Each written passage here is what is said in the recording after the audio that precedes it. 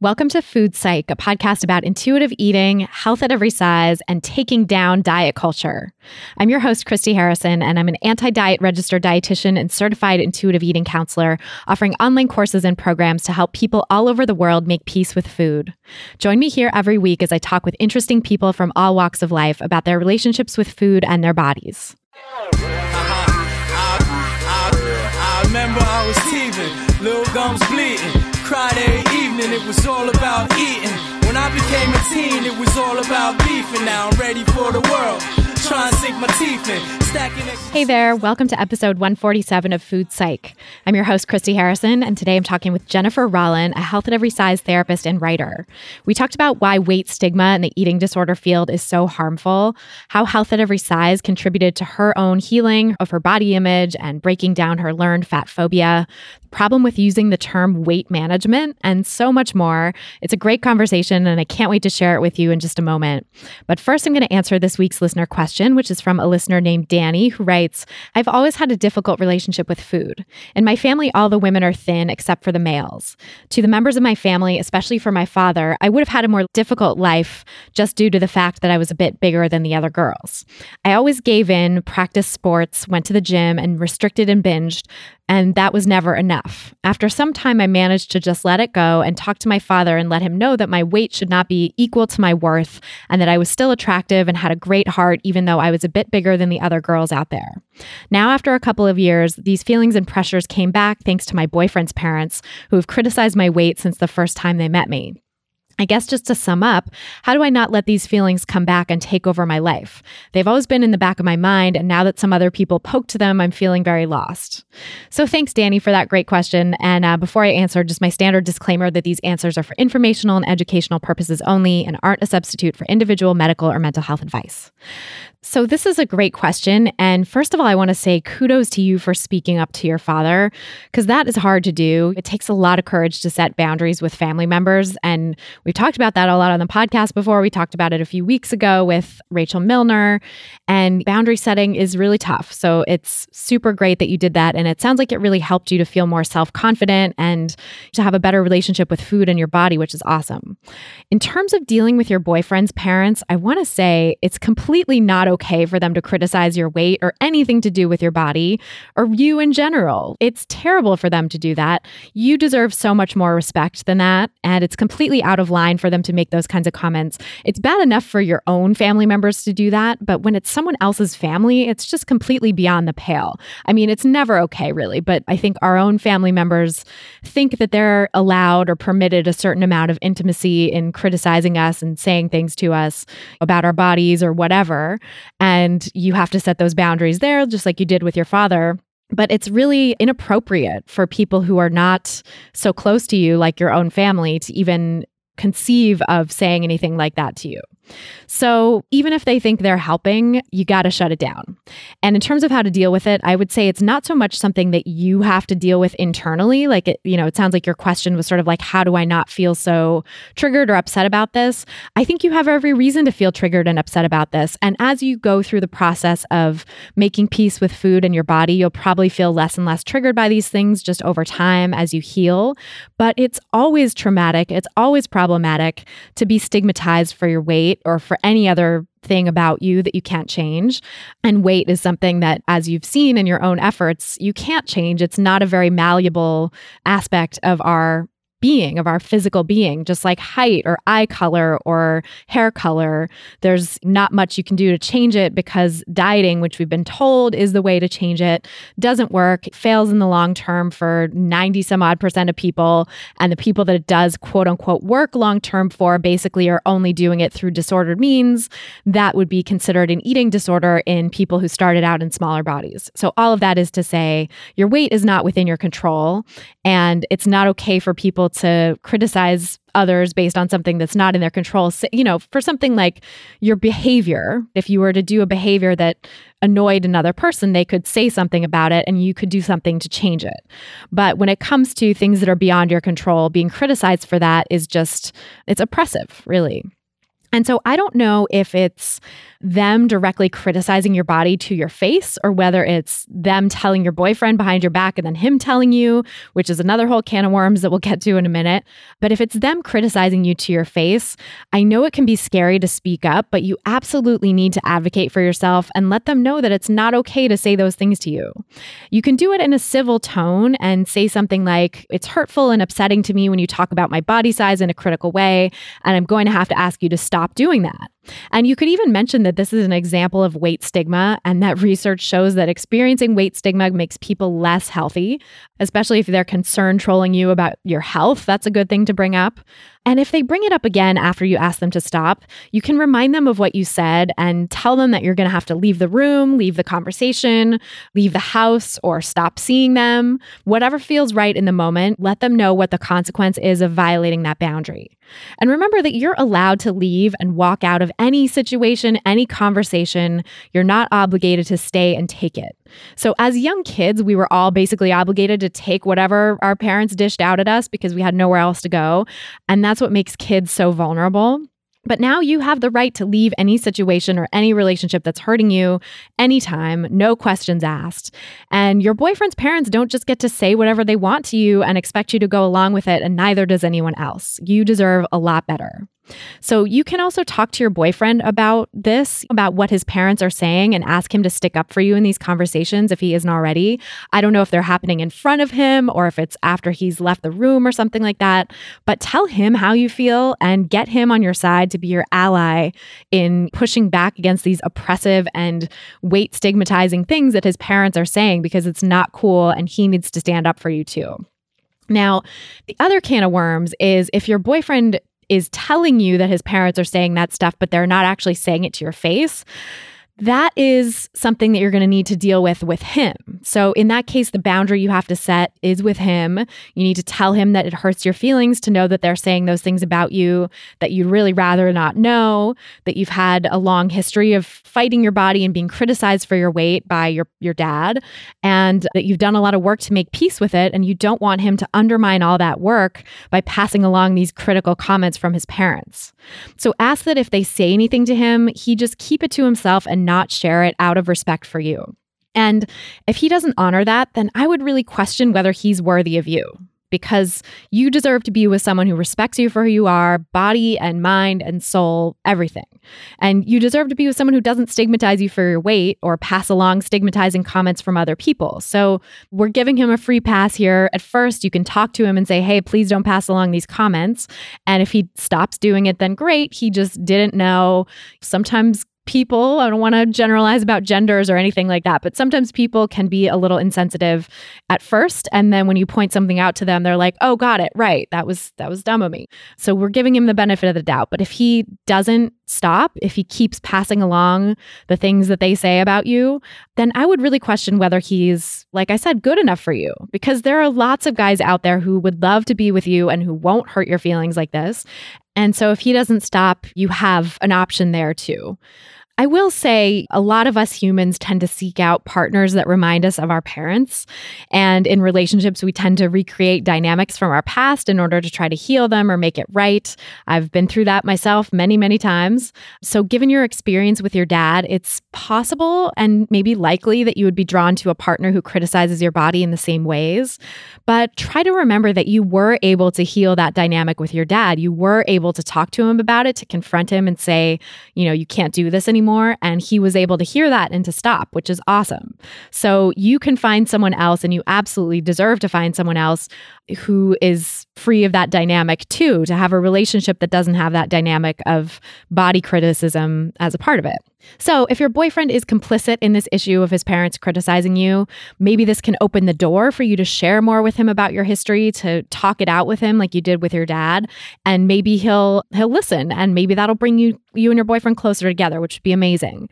And if not, I think, it's really worth looking at whether you need to find someone else who's better matched for you, who really deserves you, because anyone who's willing to continue hurting you about your size by making stigmatizing comments about your size really doesn't deserve you. You deserve a hell of a lot better.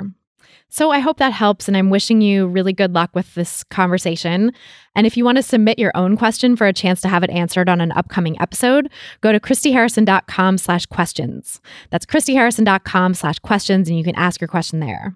And if you want a whole library of answers from me to answer your questions, help you master intuitive eating and making peace with food in your body, you can join my online course, Intuitive Eating Fundamentals.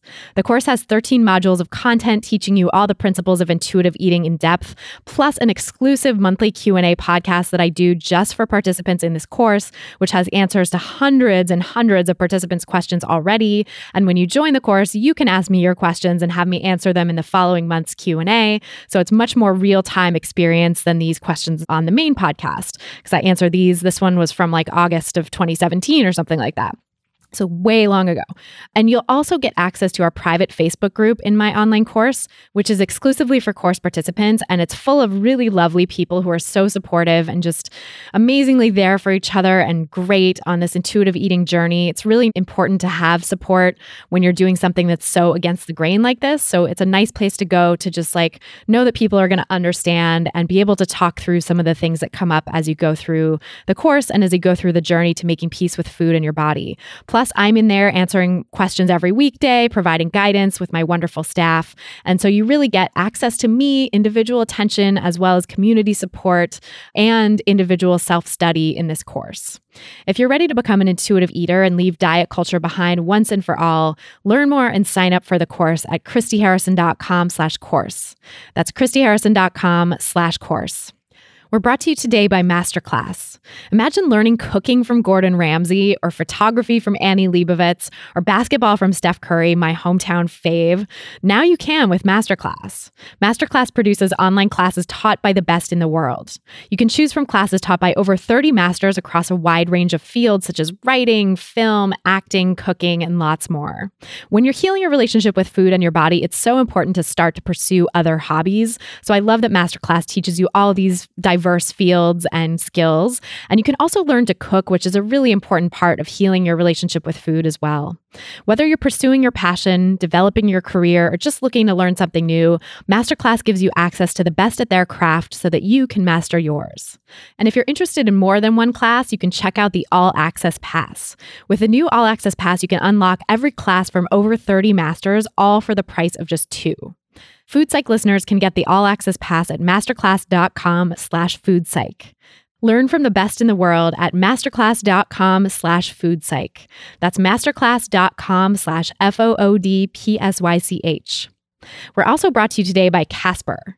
Sleep is such an essential part of self-care, and Casper is a sleep brand that creates an exceptionally comfortable sleep experience one night at a time. With 3 mattress models, the original Casper, the Wave, and the Essential, Casper mattresses are perfectly designed to soothe and cradle your body's natural shape.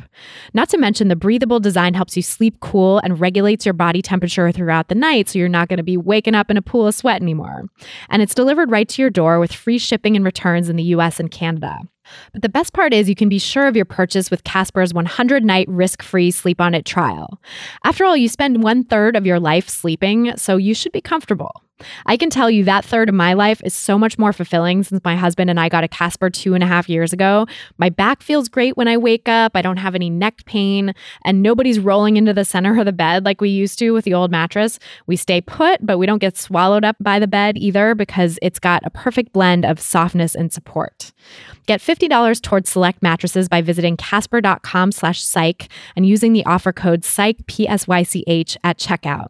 That's casper.com/psych and use the offer code PSYCH, PSYCH for $50 off your mattress purchase. Terms and conditions apply. And now, without any further ado, let's go talk to Jennifer Rollin. So tell me about your relationship with food growing up. Sure. So I think as a little kid, I definitely really enjoyed food. I remember, this is super random, but my favorite book, which I had my mom read to me all the time, was Minnie and Mickey Mouse's Picnic. And I think I loved it because they described the whole gourmet picnic that they had. So I definitely enjoyed food and had a love of it. But I think growing up with my mom being a registered dietitian, that definitely played into kind of my relationship with food a lot as well. Oh, I bet. What was that like? Yeah. So when I was a little kid, she was more of a kind of diety dietitian. So she would I remember her making some strange things like tofu pumpkin pie, which was as disgusting as it sounds. And she also, when I was younger, sometimes would talk to me about, I remember eating chips and she would be like, why don't you have an apple? Just seemingly innocuous things. But I think that I definitely picked up the message that certain foods were quote unquote good and certain foods were quote unquote bad. But as a child, I definitely was kind of like naturally rebellious. And so the way that I picked that up was I was like, I'm going to eat chips in front of you and like enjoy every moment of it. So that was kind of my pushback, I think, as a little kid and as a teenager. That's kind of lucky that you had that rebellious instinct in you.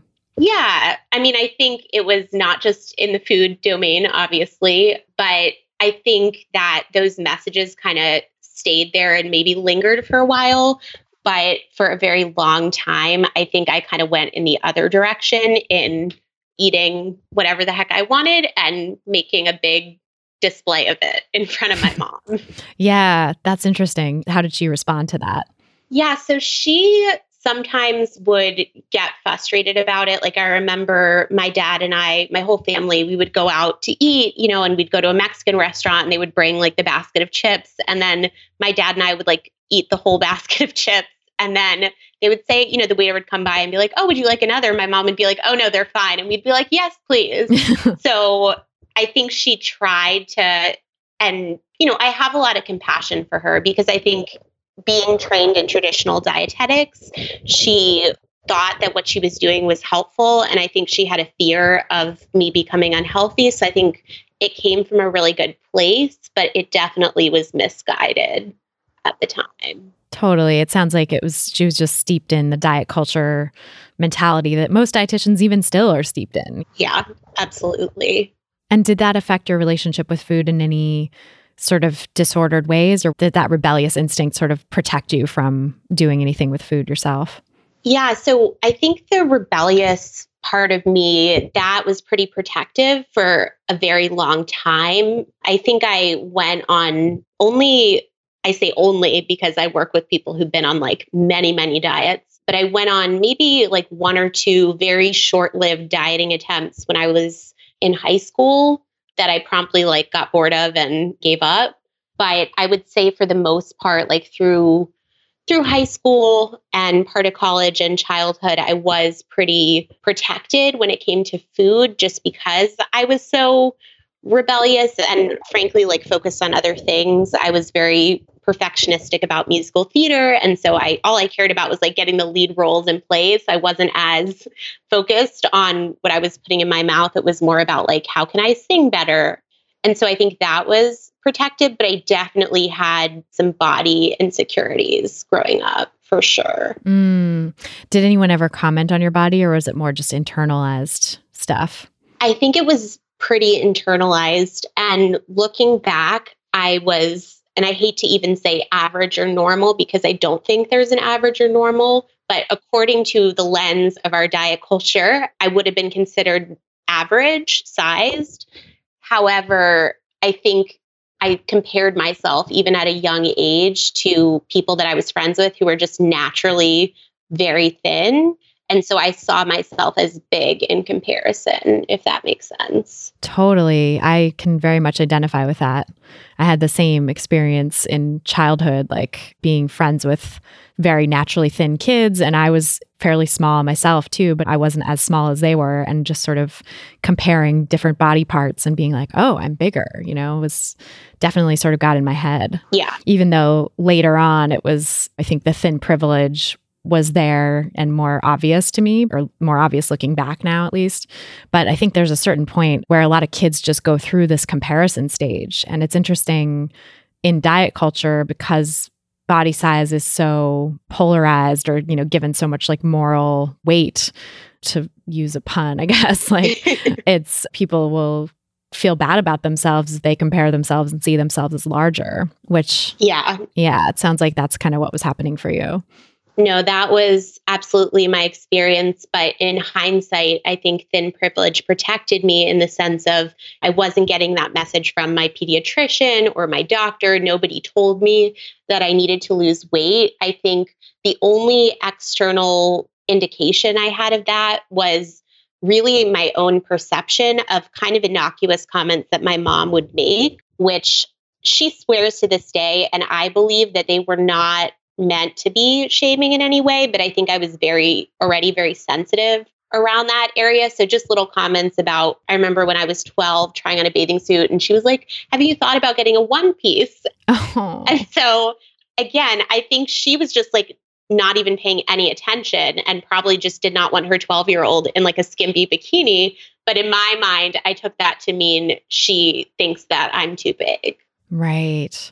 Yeah. And you're already sensitized to that. And it sounds like she already had a little bit of that food police role too. So it probably made sense in your mind to like attribute that to her. Exactly. And I think also growing up, my brother and my mom were kind of similar in terms of being really active.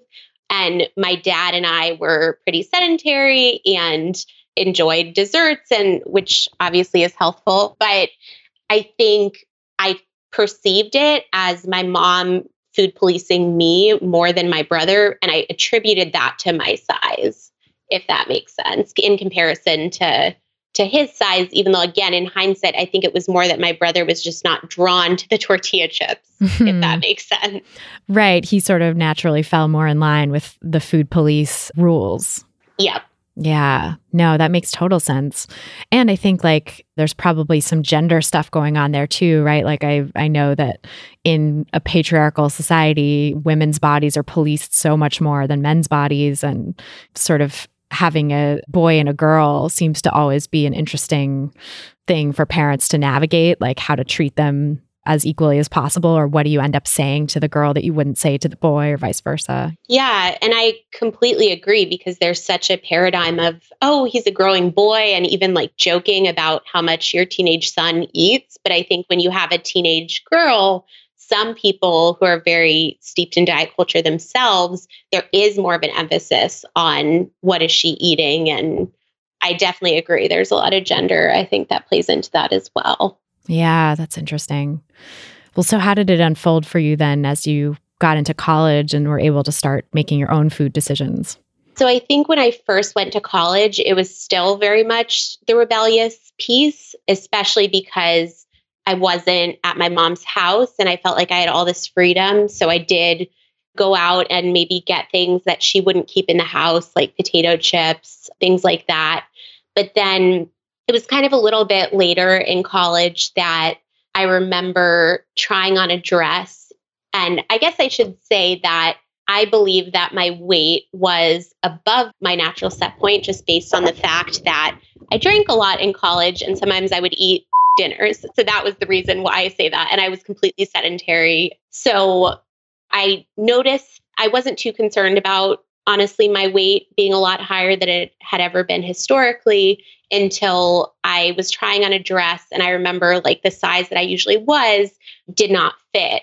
And so that was kind of the moment for me where I was like, I want to go on a diet and lose weight in the quote unquote healthy way. I should preface that I had like a 1-month period my senior year of high school where I pretty heavily restricted and lost weight as a result. So it was only for a month though.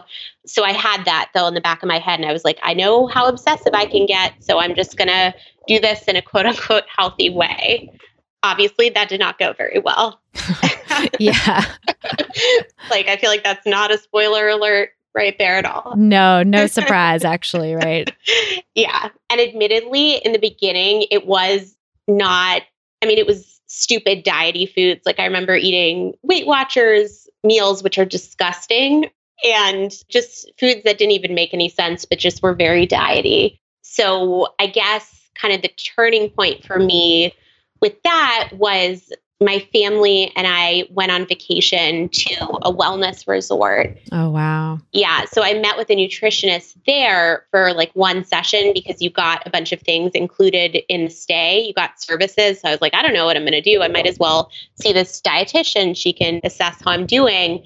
And so the dietitian met with me, and this was when I was on my eating stupid diet foods kick, definitely under eating. But again, it was more like what you would see of like a typical dieter, whatever that means. And so I remember meeting with her, and she did some stuff that was super unhelpful, such as I think she did some calculation. She gave me like a calorie counted meal plan and told me that I was eating too little and I needed to increase my intake, but also told me that I needed to lose weight, more weight. And I'd already lost some weight. Oof. So that was when like the turning point for me, when things spiraled out of control. And then I went on to develop an eating disorder, which honestly was more surprising to me, I think, than to anyone else, just given almost an entire history of not being too concerned with my weight. Like, again, I had negative feelings about my body, but I was never, in fact, I often veered in the opposite direction of just not caring at all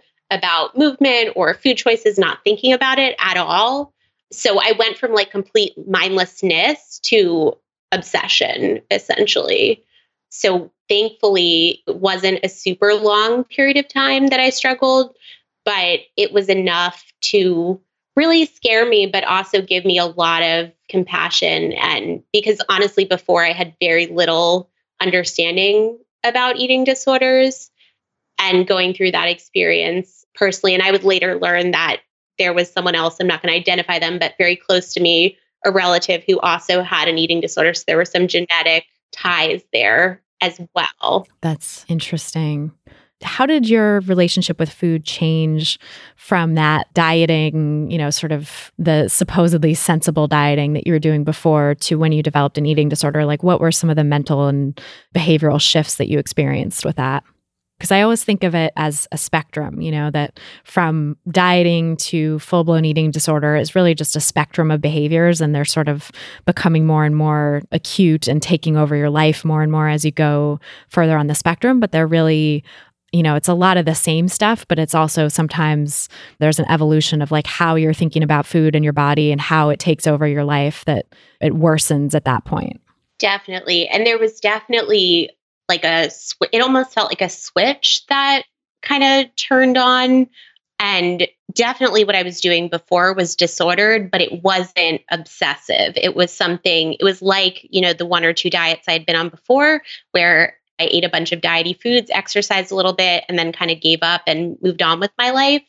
But I think when the switch flipped for me, it became increasingly rigid, increasingly cutting out or severely reducing certain food groups. And I think the best way I could explain the difference for me is that it went from just one aspect of my life, like this is the weird thing that I'm doing with food as of the moment, to my entire life, where that is what I was thinking about all day long. And it was an intense anxiety around food that I'd never experienced before. So, like eating at a restaurant was something that I would think about for like a week before. So the level, I guess, of fear and anxiety was significantly higher when it became the eating disorder, if that makes sense. And I would say the level of rigidity as well. Like before, if I didn't have my Weight Watchers meal or whatever, I would eat something else. But this time it was a lot more rigid. So I think those were probably, and then also it started to make me more and more isolated, as well, as we know is the typical trajectory for people with eating disorders. Right. Yeah. Because when you get that obsessive about food, it's hard to partake in your life anymore. It's hard to go out and engage with people around food. And so you kind of isolate yourself. And that I really identify with that too, as like the difference between the sort of low level dieting that I was doing before and then what happened when it spiraled into really disordered territory was like that mental obsession, that taking over of my mental and physical space all day long, every day, and sort of dictating all of my behaviors and comings and goings and stuff. It was like all centered around, okay, what am I going to eat? When am I going to eat it? What am I going to bring or not bring? Or how am I going to get this weird food need that I suddenly have to cut out a certain food group met at this place that I'm going? And and it's physically, but also really mentally exhausting because it's that constant noise in your head.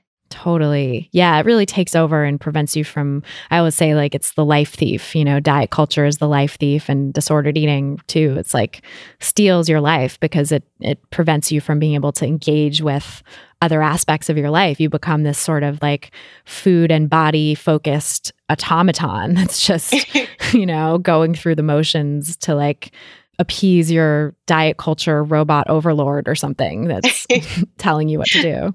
No, that's such a good description. And, I'm similar to many other people that I've worked with who struggle with eating disorders in the sense of I got suddenly very interested in nutrition. And I thought about, maybe I should be a personal trainer, which like now is so laughable to me because like I really am not that. Nothing actually sounds less appealing to me in a variety of ways.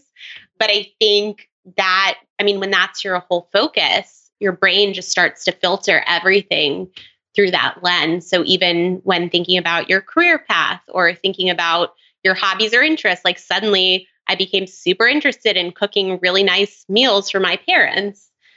It was kind of like we see in the Minnesota starvation study, Totally. I was just going to say, yeah.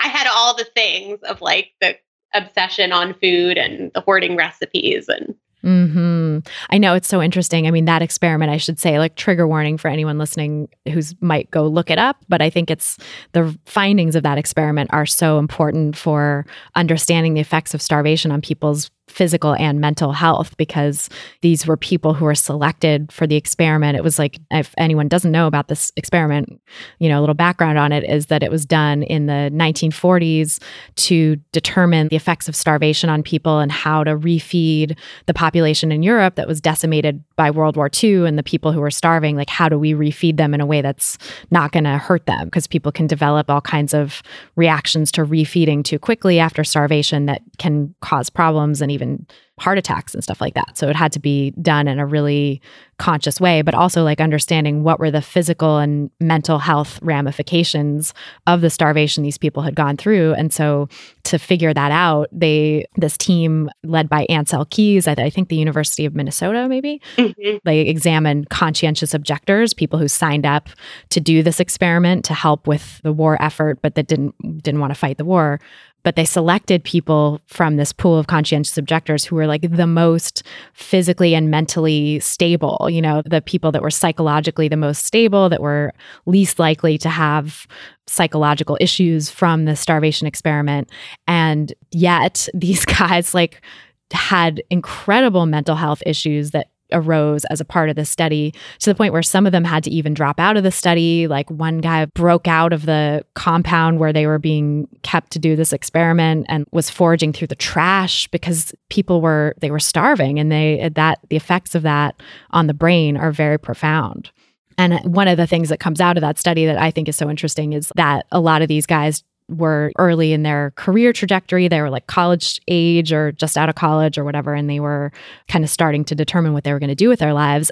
A number of them became chefs. Some of them became farmers. They like got involved with the food industry in some ways, a sort of high percentage of them. And the ones who did that said that they didn't really have huge interest in food before the study. So it's really, really fascinating. And I so identify with that too, having been a food writer as my first career and then getting drawn into nutrition as my second career, all the while struggling in my own disordered eating. It's like so understandable now from that lens, because I'm like, yeah, I never was interested in food before. I was never really cared that much about food as a child or early in college before I developed the eating disorder. That was never something that was on my radar. I wanted to write about like vastly different things than that. I always wanted to be a journalist and a writer, but food was never on my mind. Food was never part of the equation. And then after getting so caught up with food, that's when the switch flipped into like, ooh, I'm so interested in nutrition and farming and organic food and gluten-free, like all of this stuff, it's wild. Yeah.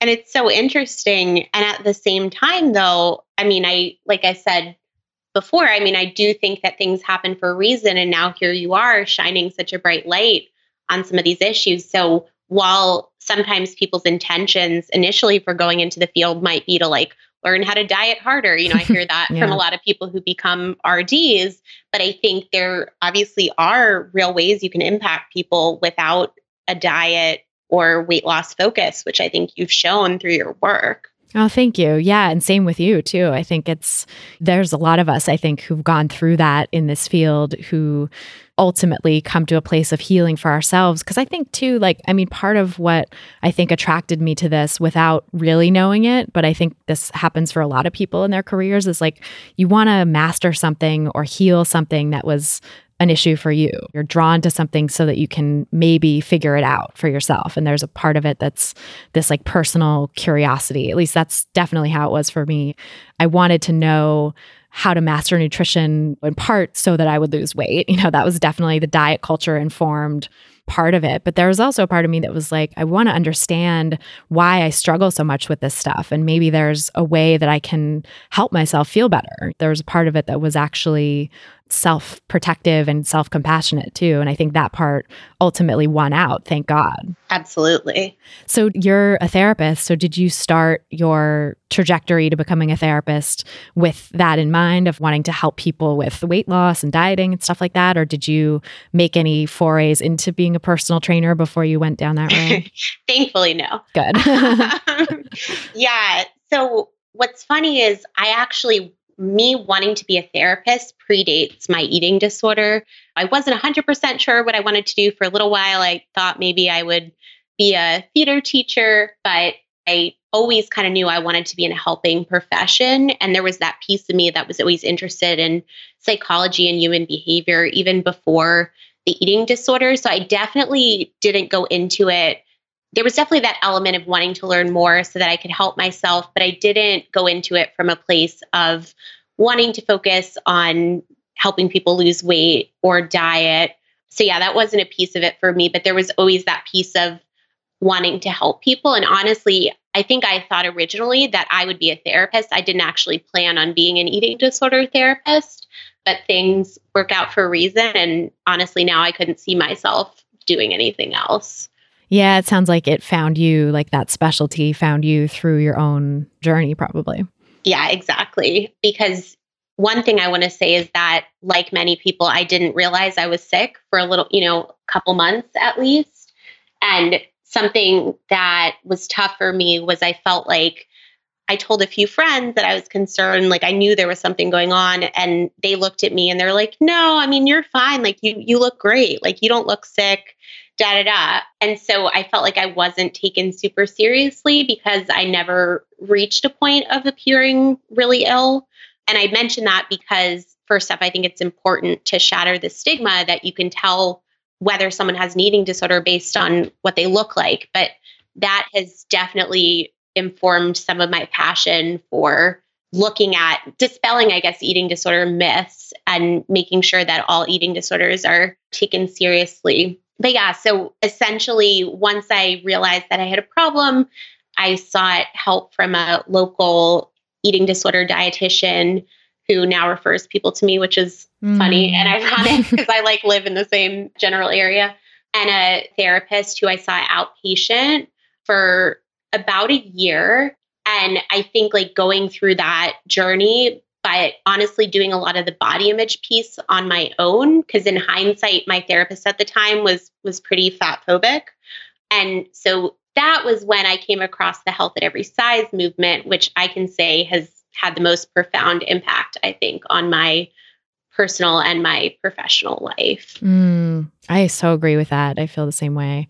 And I also identify with what you said about not being taken seriously at first because your body didn't seem quote unquote sick or quote unquote emaciated by the standards of our society of what supposedly looks like an eating disorder, which is so informed by fat phobia. The stereotypical picture of an eating disorder in our society is such a small fraction of what eating disorders actually look like. But the fact that that's held up as the one way you can supposedly tell if someone has an eating disorder just shows how toxic this culture is and how much it judges people by their looks to say that oh, you're fine, you look great, quote unquote great.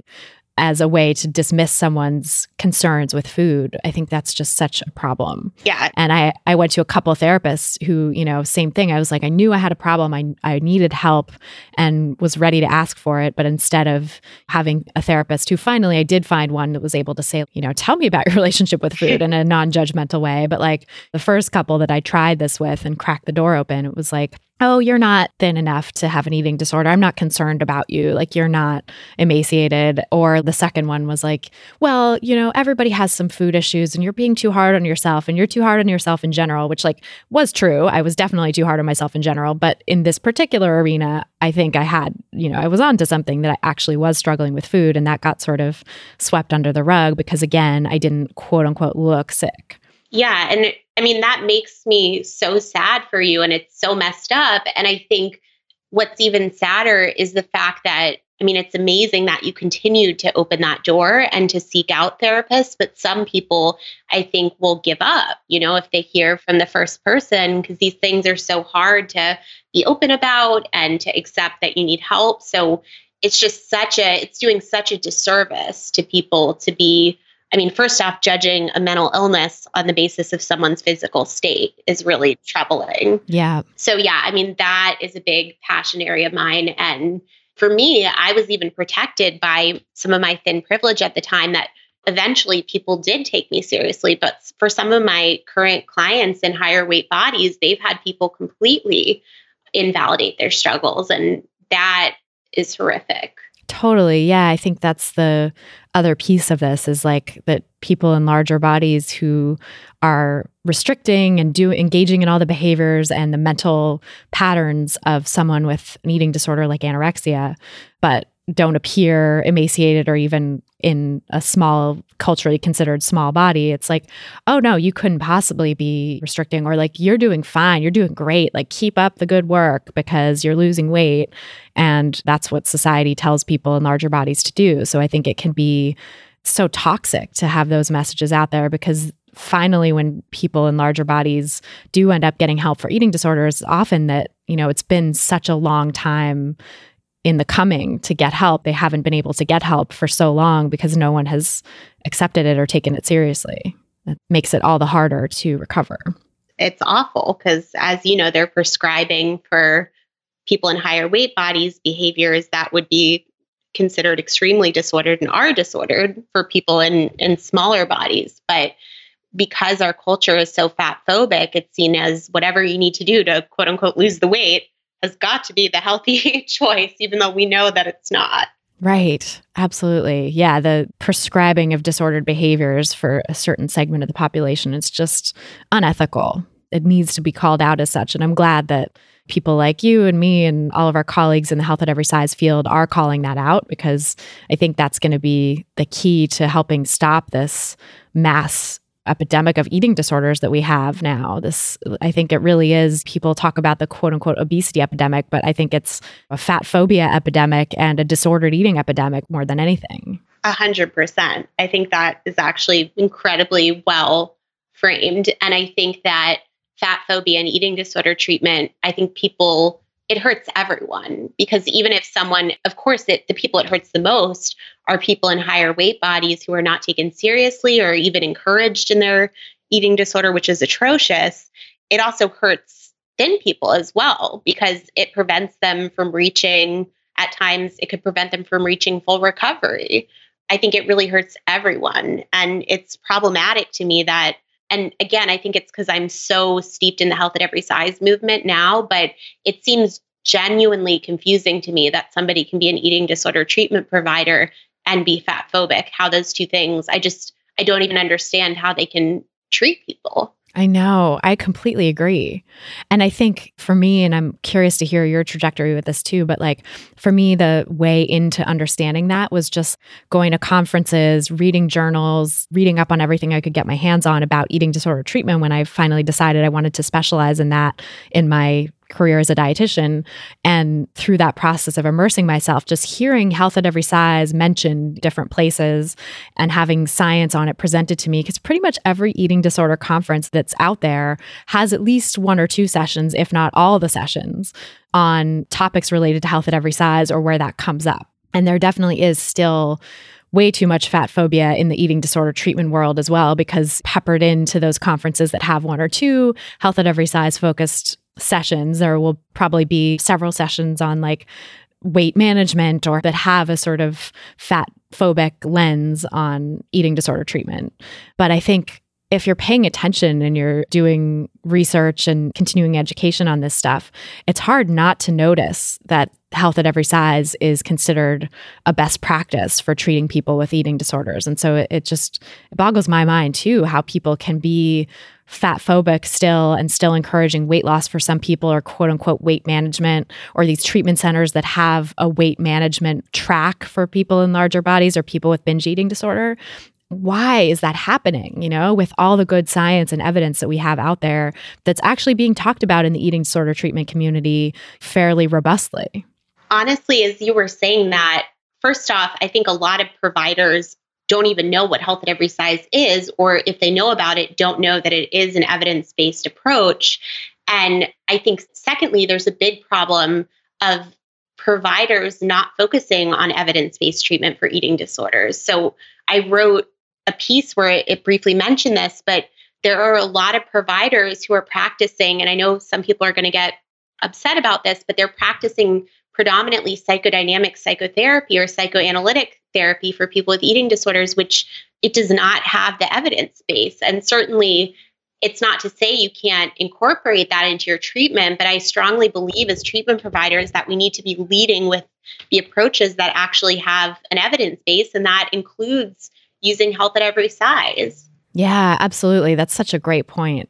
I mean, I'm sure a lot of providers who've been doing it a long time, maybe they found something that feels like it works and want to stick with it. But I think we all have to be brushing up on the evidence all along. And that's why continuing education is a thing, and I think it's so important to be doing evidence-based work. And when the evidence just isn't there for something, to look at, well, what does the evidence support?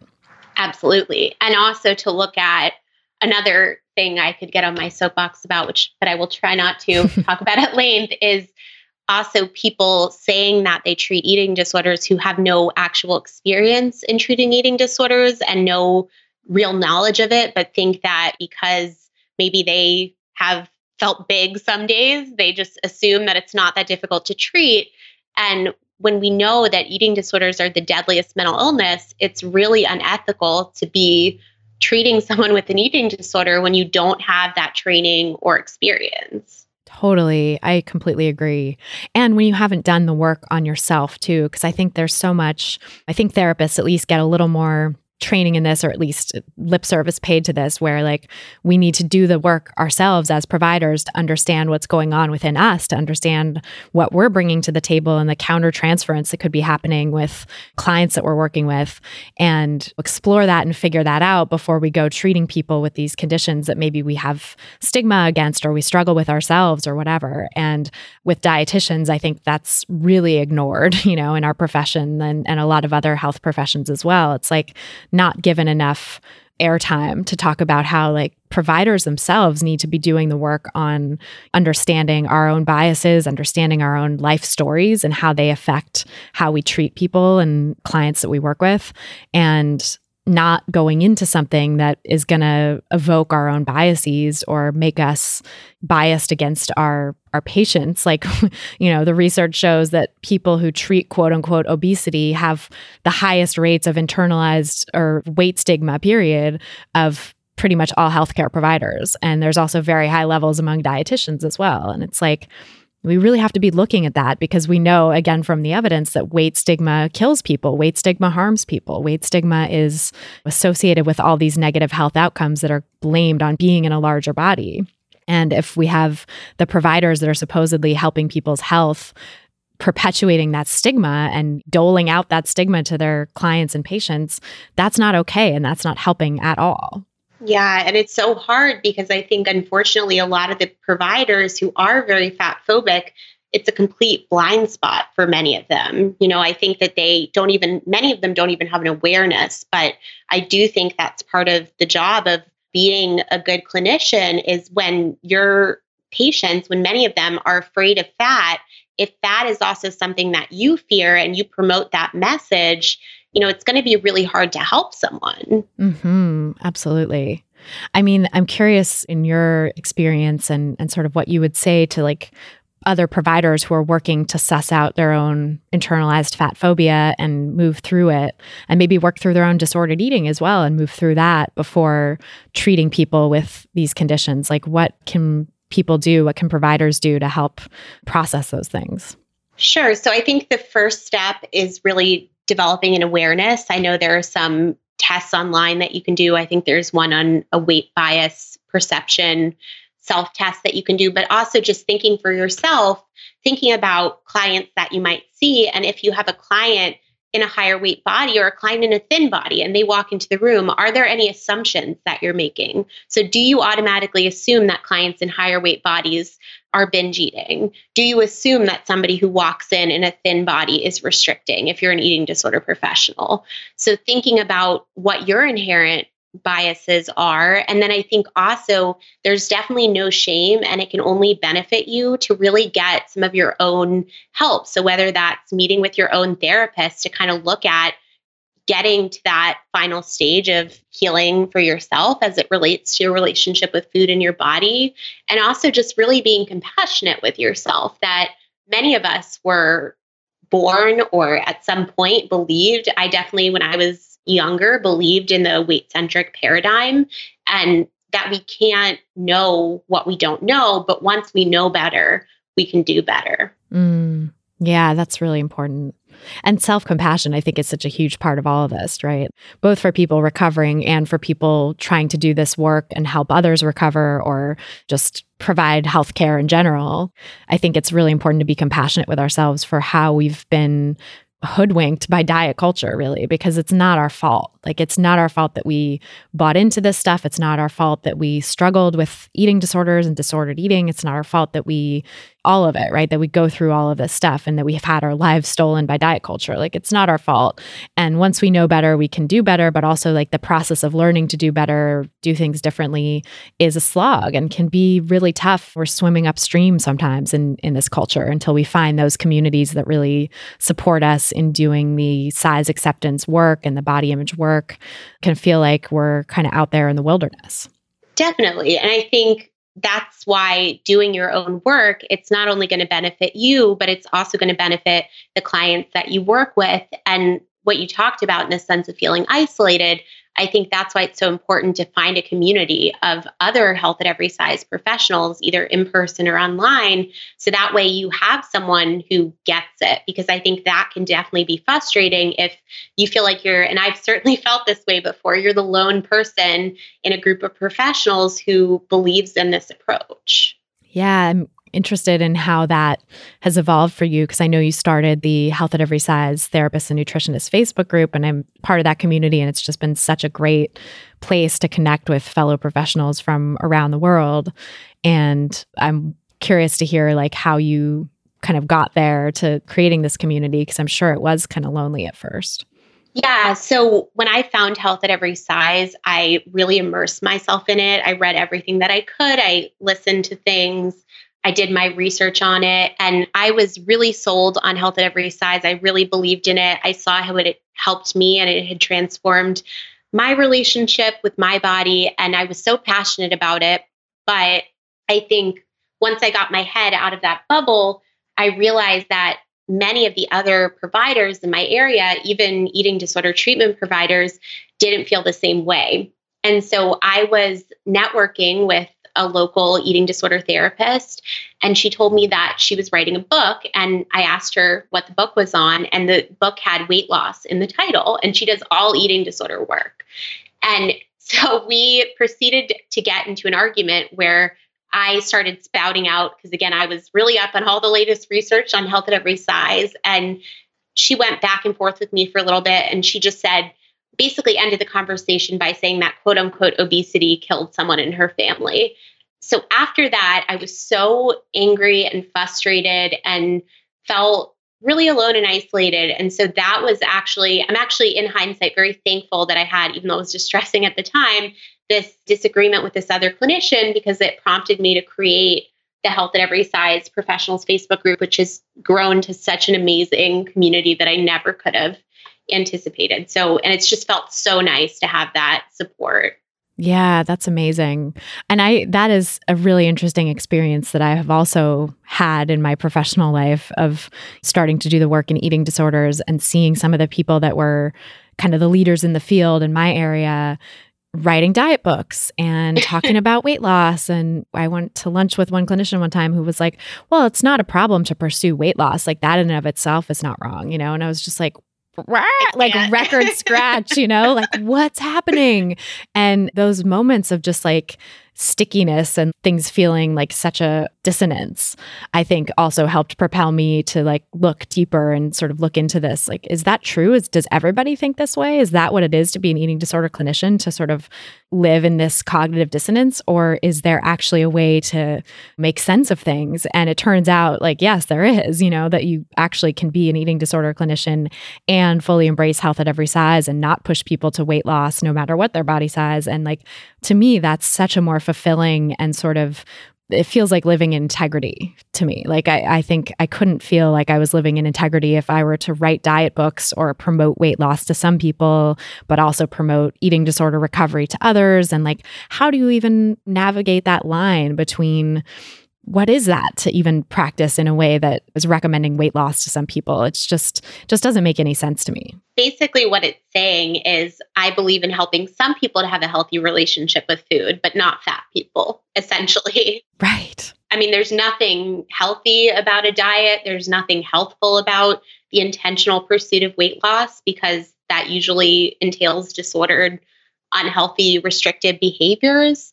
And I completely agree. It just wouldn't feel in alignment, honestly, with my true values to be promoting that.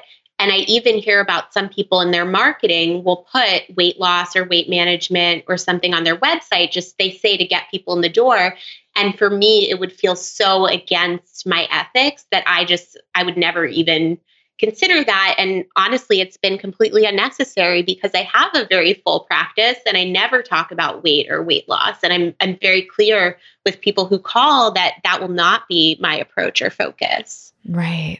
Yeah. So it's possible from a business standpoint to have a thriving practice without promoting weight loss. And I have found that myself as well. It's been really amazing actually to make that transition from because I did some fence straddling at first too, when I didn't really know or understand the depth of health at every size and why it was important for eating disorder recovery. I threw a weight management on my website too for a while. And then as I learned more, I realized, oh, that's completely incompatible and I can't have that there anymore. And thankfully, was able to take it off and continue to grow my business and saw that didn't have any negative impact whatsoever. I mean, sure, if I was selling cleanses or something online, maybe I could make a lot of money, but that wouldn't be in alignment with what I really want to do. And I'm just fine doing well and being maybe less successful than if I was really pushing diets or something, but still making it work and making a living in this field. And you don't have to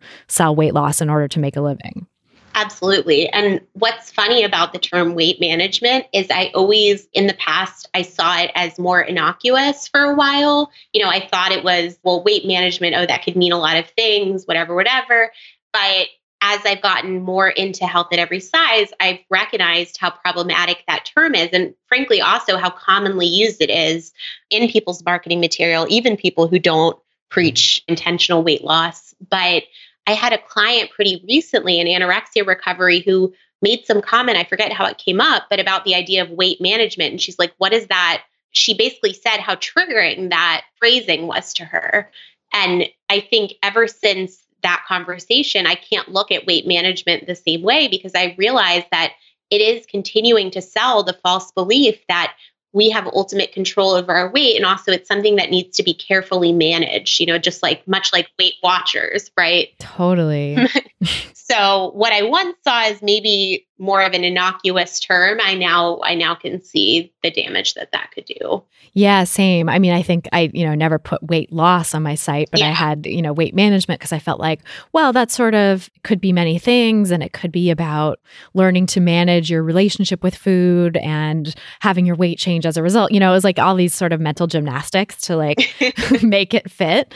But actually, yeah, realizing that like weight isn't something we need to manage. Weight management should not be a goal of anyone because your body takes care of that. Your body will work it out, whatever weight it needs to be when you're practicing self-care behaviors to the best of your abilities and to the extent that you want to prioritize that. Your body will figure it out. We need to just type up that quote and put it on a photo because that was beautiful. Seriously, that was beautifully said. Like, we don't need to practice weight management because our body manages our weight for us. If we nourish it appropriately, our body is very good at regulating our weight and we don't have to think about it or focus on it. Totally. Yeah, I think that's the crux of the whole non-diet and health at every size approach, right? Is to say like, let's take weight management and weight loss and just anything to do with weight off the table and put that on a shelf, because what we need is to focus on actual self-care behaviors that are going to help people heal their relationships with food and feel their best and have energy and have relationships with things other than food in their lives, like people, and be able to let go of the way that diet culture has such a hold on people's lives, and that actually having a fulfilling life and having other aspects of your mental and physical health take priority over shrinking your body or managing the size of your body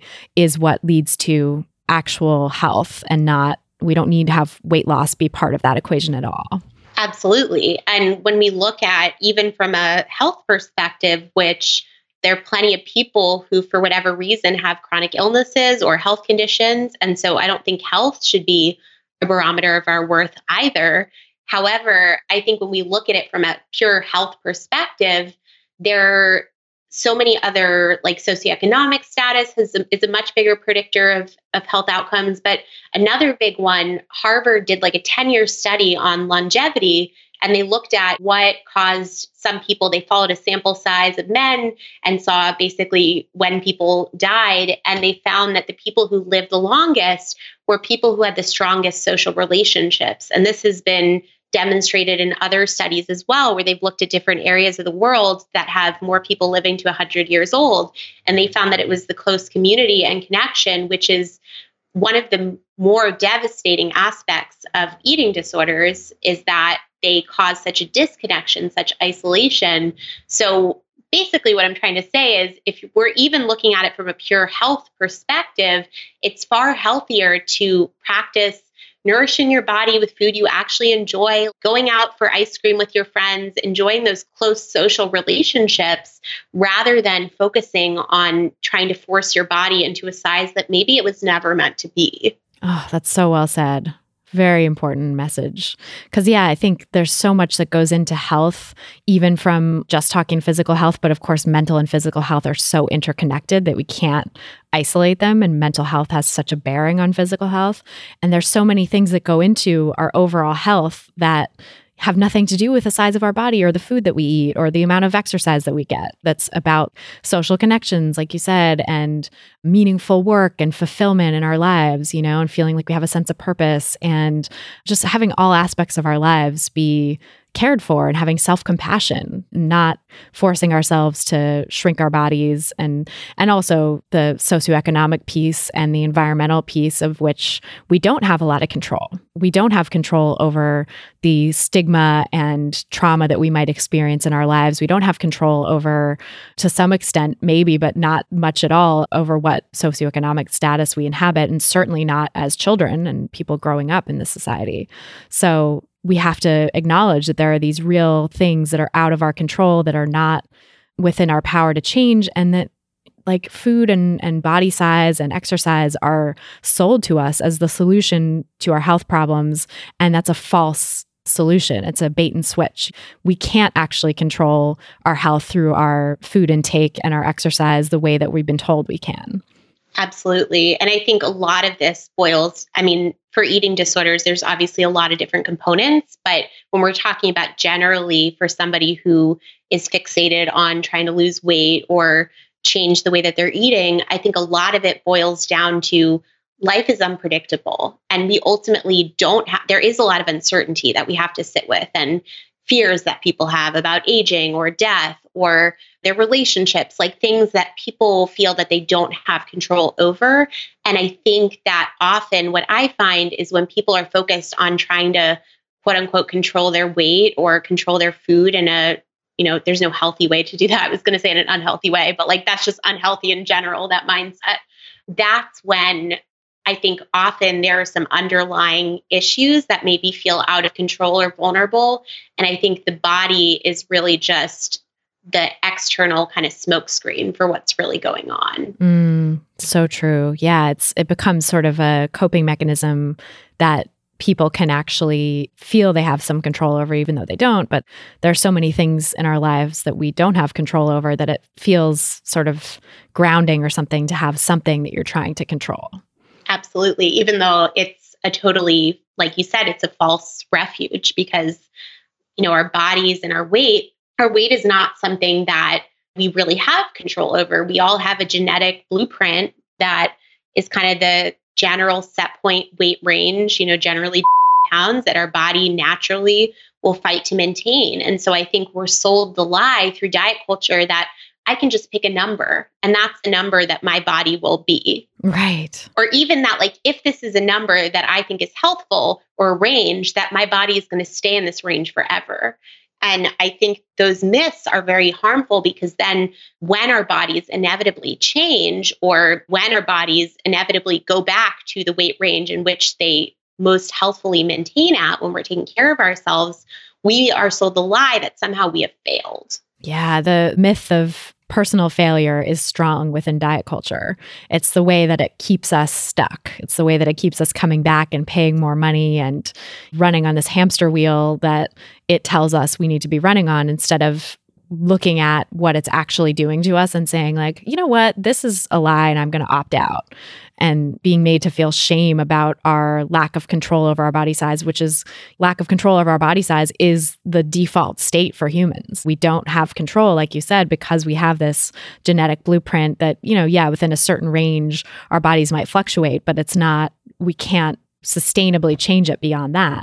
And so being told that we can and we should is a way to take the focus away from the fact that diets don't work, that the diet industry is selling us flawed products, and a way to sort of put the blame on people so that they keep buying more of those products without recognizing the faulty logic there. Yeah, and I think it capitalizes on many people in our society. We're not taught to be self-compassionate, and we're often taught to be critical or hard on ourselves. And I think it capitalizes on that and on the fact that many people are vulnerable and don't feel great about themselves. And it's very unfortunate. But on the flip side of the coin, it's also very freeing when you realize that my weight is not something that I need to try to micromanage, or neither are my food choices. That when I'm taking care of myself, my body is very capable of regulating my weight, regulating my hunger and fullness.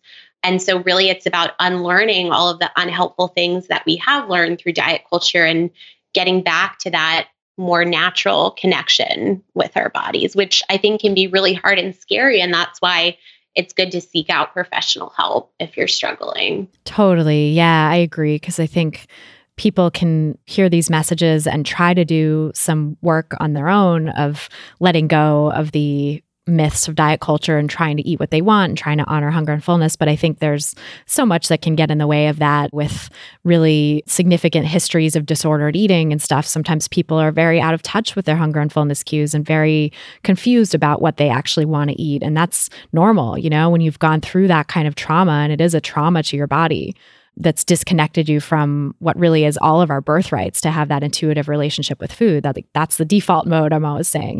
We all are born as intuitive eaters, but when we get so disconnected from it, sometimes we need help and support to get reconnected, because I think there's so much in our culture that is pushing us in the direction of disconnection. And there's so much, even physiologically, that when we've been disconnected for a long time, that sort of perpetuates that disconnection. Definitely. And I think a lot of times people's food rules or diet culture beliefs or eating disorder thoughts, however it manifests for that person, often they're so ingrained that you really need that outside person to point out. Like something I'll see a lot with my clients, for instance, is, which for some reason, many of my clients don't, I think, initially see as disordered is people, just a random example that came to mind, eating a lot of these like protein powder products. Mm-hmm. That's something I've been seeing a lot in my practice. So just pointing out like, hey, so how come, again, I don't believe any food is good or bad, right? It's all about being able to enjoy everything, and dosage is important. So I always say you can overdose on donuts the same way you can die from drinking too much water or give yourself poisoning from eating too much kale. Like it's everything in balance. But really, that's when I would explore with a client, like, tell me about what is making you choose that protein cookie. And maybe could we kind of challenge yourself so sometimes you're able to have a regular cookie? Because I'll sometimes share, I'm like, I don't disclose, I mean, sometimes I do, but I don't always preface it with back in my disordered days, but basically I have tried protein cookies and in my opinion, they taste like rubber. So if anyone tries to tell me that they eat them for the taste, that's always a red flag. And they're like, they're just so delicious. I'm like, have you had a real cookie anytime recently? Yeah. Well, yeah, I've definitely seen that a lot too with people who like have been so caught in diet mentality and dieting behaviors for such a long time, or disordered behaviors, that they're not allowing themselves even the option of the real cookie. So it's like, oh, this protein cookie is amazing because it maybe is the most sweet and delicious thing that they're allowing themselves to eat in this very limited repertoire that they have. But how sad is that? I had a client tell me that she was obsessed with this particular beverage that in her disordered days wasn't allowed to have, quote unquote, allowed to have any sweets. And so this one beverage was the one sweet outlet that she had. But then looking back on it now is like, oh my God, that tastes terrible. And I never have a craving for it now, even though I could if I wanted to.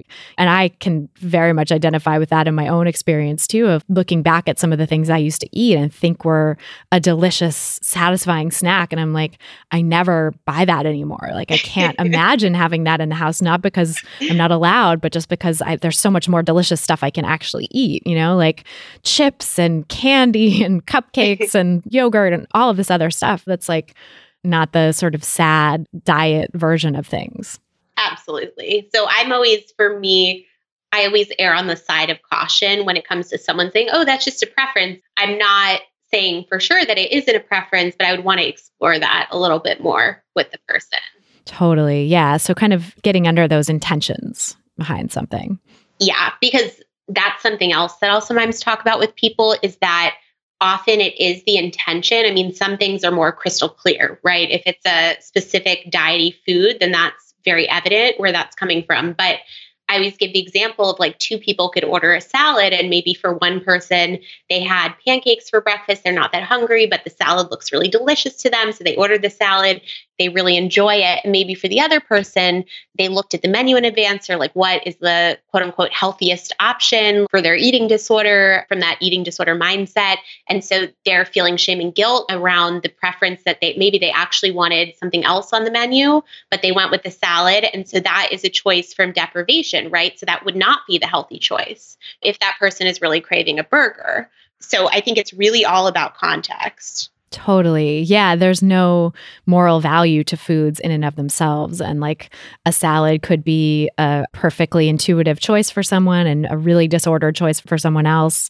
And yeah, like the burger is sometimes the best choice you can make. Absolutely. Yeah. I mean, I love all this. And I think it's so important to give people an example of those kinds of nuances because I think diet culture is just so pervasive and diet mentality is so internalized that people don't always recognize it when they see it, or they don't even, it's just sort of the background chatter of their minds and they aren't aware that it's happening. So I think working with professionals or getting some sort of support around recognizing those little ways that diet culture and diet mentality are manifesting in your mind and are leading you to make disordered choices about food, it takes a lot of undoing and a lot of noticing and becoming aware that sometimes it's really painful and hard and not always obvious how to do it. So I think support is really key.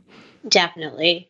Well, on that note, tell us more about your practice, both your therapy practice and your recovery coaching practice and how people can learn more about your work. Sure. So I practice eating disorder therapy in Rockville, Maryland. So I have an office and I see people in person there. And then I also provide eating disorder recovery coaching, which is via Skype for people who maybe have a treatment team in place, but feel like they need that added support. Awesome. And we'll put links to all that in the show notes too, so people can find you and get in touch. Absolutely. And I think as I know we're winding down here, one of the final things I would say is that while eating disorders are exhausting and miserable, and I would not wish them on anyone, in a weird way, in hindsight, I'm thankful for my experiences because I think it helps me to have a deeper understanding of myself and a better relationship with myself now. And it also helps me to better relate to my clients. And I'm sure you feel similarly, but this work is just so incredibly rewarding. And I see people recover, and full recovery is definitely possible. So I would just encourage anyone, even if they're feeling like they're quote unquote not sick enough, which is a common eating disorder thought, to really reach out for help. Absolutely. I 100% agree. I feel like the life on the other side of recovery is so rich and beautiful and full and has so many more possibilities than you could ever imagine when you're in that very narrow place of thinking about food in your body 24/7. So I think it's always worth the effort, and there's no such thing as not sick enough. Everybody deserves recovery.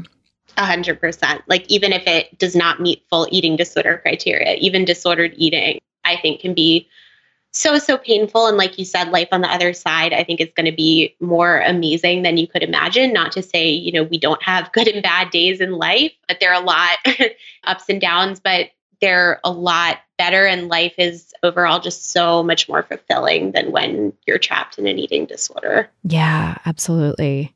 Well, thank you so much, Jennifer. This has been a pleasure, and it just flew by. So I could talk to you forever. I know, I feel the same way. Well, thank you so much for having me and for all the amazing work you're doing. Thank you. So that's our show for today. Thanks again so much to Jennifer Rollin for joining us on this episode, and thanks to you for listening. If you've gotten something out of this podcast, please help us reach more people who need to hear the anti-diet message by sharing this episode on Apple Podcasts or iTunes or whatever your favorite podcast platform is. And make sure you're subscribed as well. You can go to christyharrison.com/subscribe to do it easily. That's christyharrison.com/subscribe, or just hit subscribe in whatever podcast platform you're listening to this on. If you're looking for some practical tips to get you started on your anti-diet journey, grab my free audio guide, 7 Simple Strategies for Finding Peace and Freedom with Food. Head over to christyharrison.com/strategies to get it. That's christyharrison.com/strategies. To get full show notes from this episode, including all the resources we discussed, plus a full transcript, head over to christyharrison.com/147. That's christyharrison.com/147. And to get the transcript, just scroll down to the bottom of the page and enter your email address. This episode was brought to you by my online course, Intuitive Eating Fundamentals. If you're ready to make peace with food and leave diet culture behind, come join this great community of people on the same journey by signing up for the course at christyharrison.com/course. That's christyharrison.com/course. Food Psych is edited and engineered by Podcast Fast Track, and I'm eternally grateful to our editor, Mike, for being so amazing to work with. Also, a big thanks to our community manager and content development associate, Ashley Saruya, our administrative assistant, Sarah Thompson, and our transcript assistant, Megan Saichi, for helping me out with all the moving parts that go into producing this show every week. Our album art was photographed by Abby Moore Photography and designed by Meredith Noble. And the music you're hearing behind me now is by a band called AWOL. And the track is called Food, used under the Creative Commons license. Thanks again for listening. And until next time, stay psyched. Stupid or scared, no work in the kitchen now. Who put you there in that perfect position now? Who